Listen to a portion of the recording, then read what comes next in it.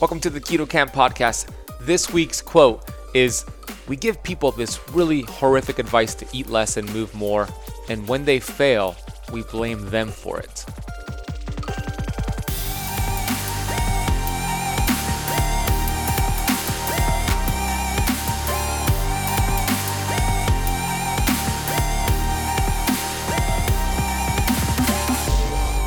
Welcome back to the Keto Camp Podcast. I'm your host, Ben Azadi, founder of Keto Camp. On today's show, we have Dr. Jason Fung, who is a leader, a pioneer in the fasting, low-carb space.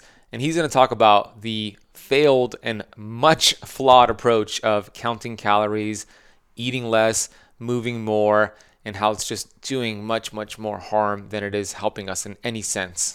For me personally, I came out of the personal training space, and for years I promoted the eat less, move more dogma, and I realized that this does not work. It only works short term, never works long term. And in fact, I've seen a 99.99% failure rate long term. We cannot confuse the body. The body is much smarter than a calculation. You see, the human body is not a calculator. The human body is not a math equation. The human body is a complex chemistry lab, and we need to treat it as such. Calories are part of the equation, but they're not that important. What's really important is the hormonal and metabolic response from those calories. And in this episode, this quote of the week here from Dr. Jason Fung, he's going to break down what happened with the Biggest Loser contestants. And if you've seen that TV show, it was very popular. And Jillian Michaels and Bob Harper, I believe his name is, they were the hosts and they were the trainers, and they had these amazing transformations on that show, and they followed this calories in, calories out approach. But what happened? They all gained the weight back, they wrecked their metabolism, and he says there's never a Biggest Loser reunion show.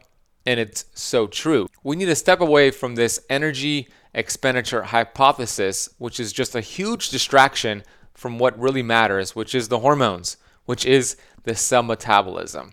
And you're going to love this quote because Dr. Fung is brilliant and he says it better than anybody else could. So let's do this. So the Biggest Loser diet, despite the fact that we all know it doesn't work, is actually ranked very highly. So USA News, for example, just this past year, put the Biggest Loser diet at number 3 for weight loss and number 11 overall. So really a very good diet. And why not? It's a eat less, move more sort of approach, right? Cut your calories in, increase your calories out, and hey presto, you're going to lose weight. So that's why it does so well, because all the doctors recommend it and so on. The thing is that there have been some studies that have been done on these contestants, and it's very interesting to look scientifically at what actually happens to these people as they do this sort of eat less, move more approach. Now, the Biggest Loser, of course, is that approach on steroids, right? So you're eating a lot less and you're moving a lot more. And that's why you get these dramatic weight losses. So one season, they actually took these contestants, made them sign consents, and then actually did metabolic studies on them. And what's interesting is that at first, it looks amazing, right? And we've all seen that show, right? The before and the after. It looks amazing. And the studies really bear that out. So if you look at the before and after, if you look at the composition of weight loss, so at week 6 and week 30, at the end of the show is week 30, you can see that they've lost a lot of weight, right? This is 60 kilograms, right?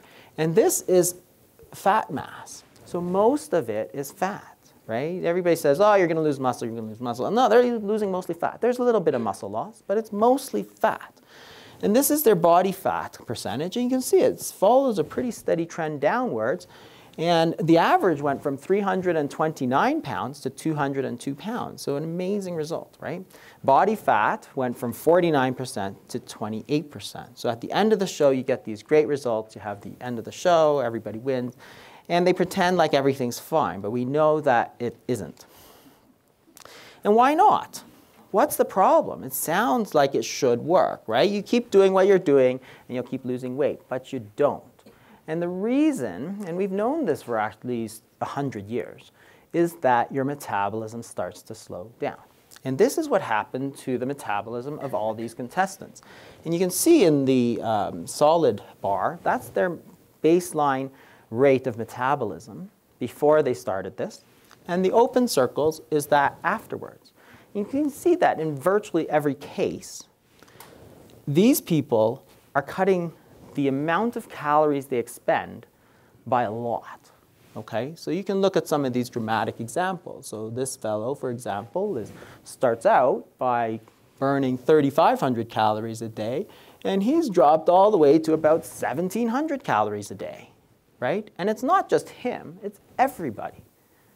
If you take the entire group of people, the average decrease in metabolism is over 700 calories a day, right? So if you start by burning 3,500, which is a lot, say you start at 2,000, you're going to drop down to like 1,300 by the end of the show. So you wonder why you're not losing weight. Well, it's because your metabolism has slowed down so much that if you're burning 1,300 and you are eating 1,500, remember that's still a lot less than you used to eat, you're going to gain the weight back. That's exactly what we all know happens. You feel cold, you feel tired, you feel hungry, you feel like shit. And the weight is going back up, right? And that's the problem, right? We all know that's the problem. It's the decrease in metabolism. So you can try to make up for it with more exercise, right? And that's what they pretend that you can do. So you can see at baseline there's a certain amount which is resting metabolic rate, certain amount of exercise.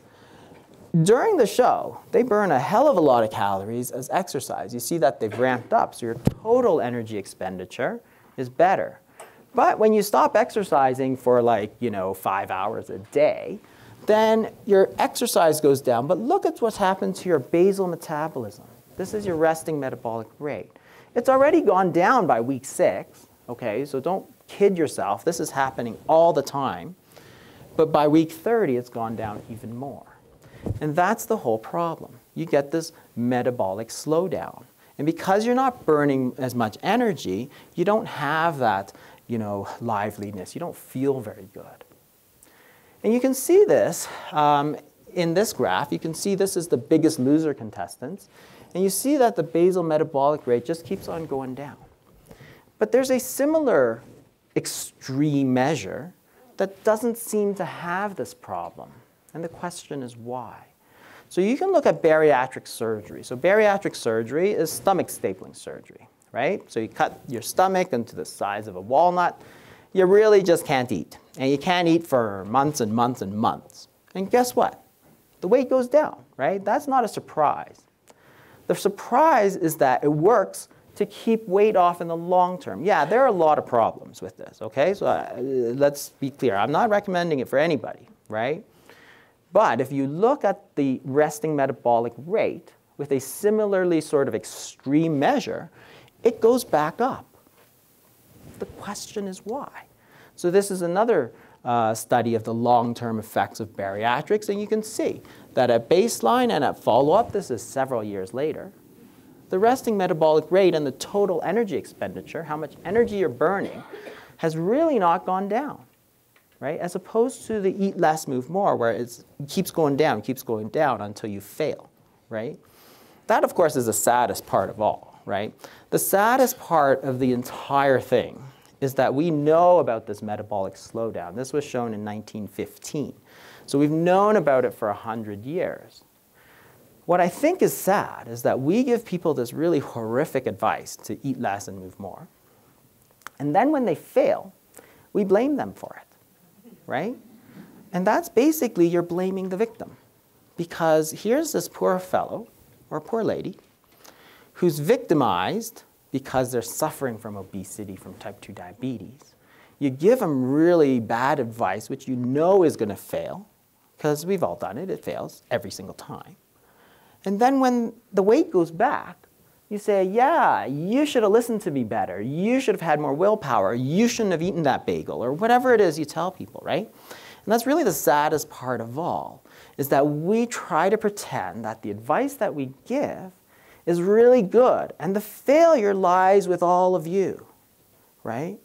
That doesn't make any sense, right?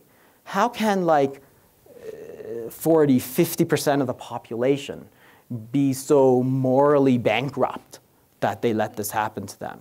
Is it not more logical that the advice that we gave was just really crappy?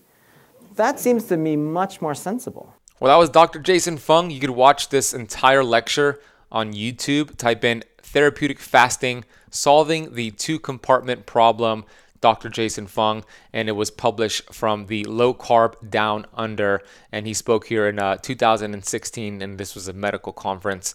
Definitely check out Dr. Fung's work. Check out his IDM program. I'm going to put links for everything that was mentioned in the notes down below. I'll even put a link for the YouTube video that I extracted the clip from. Dr. Fung is going to be a guest on the Keto Camp podcast in the next few weeks, so stay tuned for that interview. Definitely study him. He is a master at his craft and he's helping so many people. If you have not done so already, please rate and review the Keto Camp podcast, which is the ultimate resource for everything keto, everything fasting, longevity, and beyond. It would mean so much to me, so much to this message of keto and fasting if you took some time today to just rate and review this podcast on iTunes. If you haven't done so already, go to youtube.com and /KetoCamp. Subscribe to the Keto Camp YouTube channel. We have amazing resources on there. And lastly, if you don't have my Keto Kickstart Guide, it's a free 12-page ebook that teaches you how to shift from burning sugar to burning fat. You can claim that free download at www.ketokickstartguide.com. Get it for free. I want to thank you for spending part of your day with me, and you'll hear me on the next episode.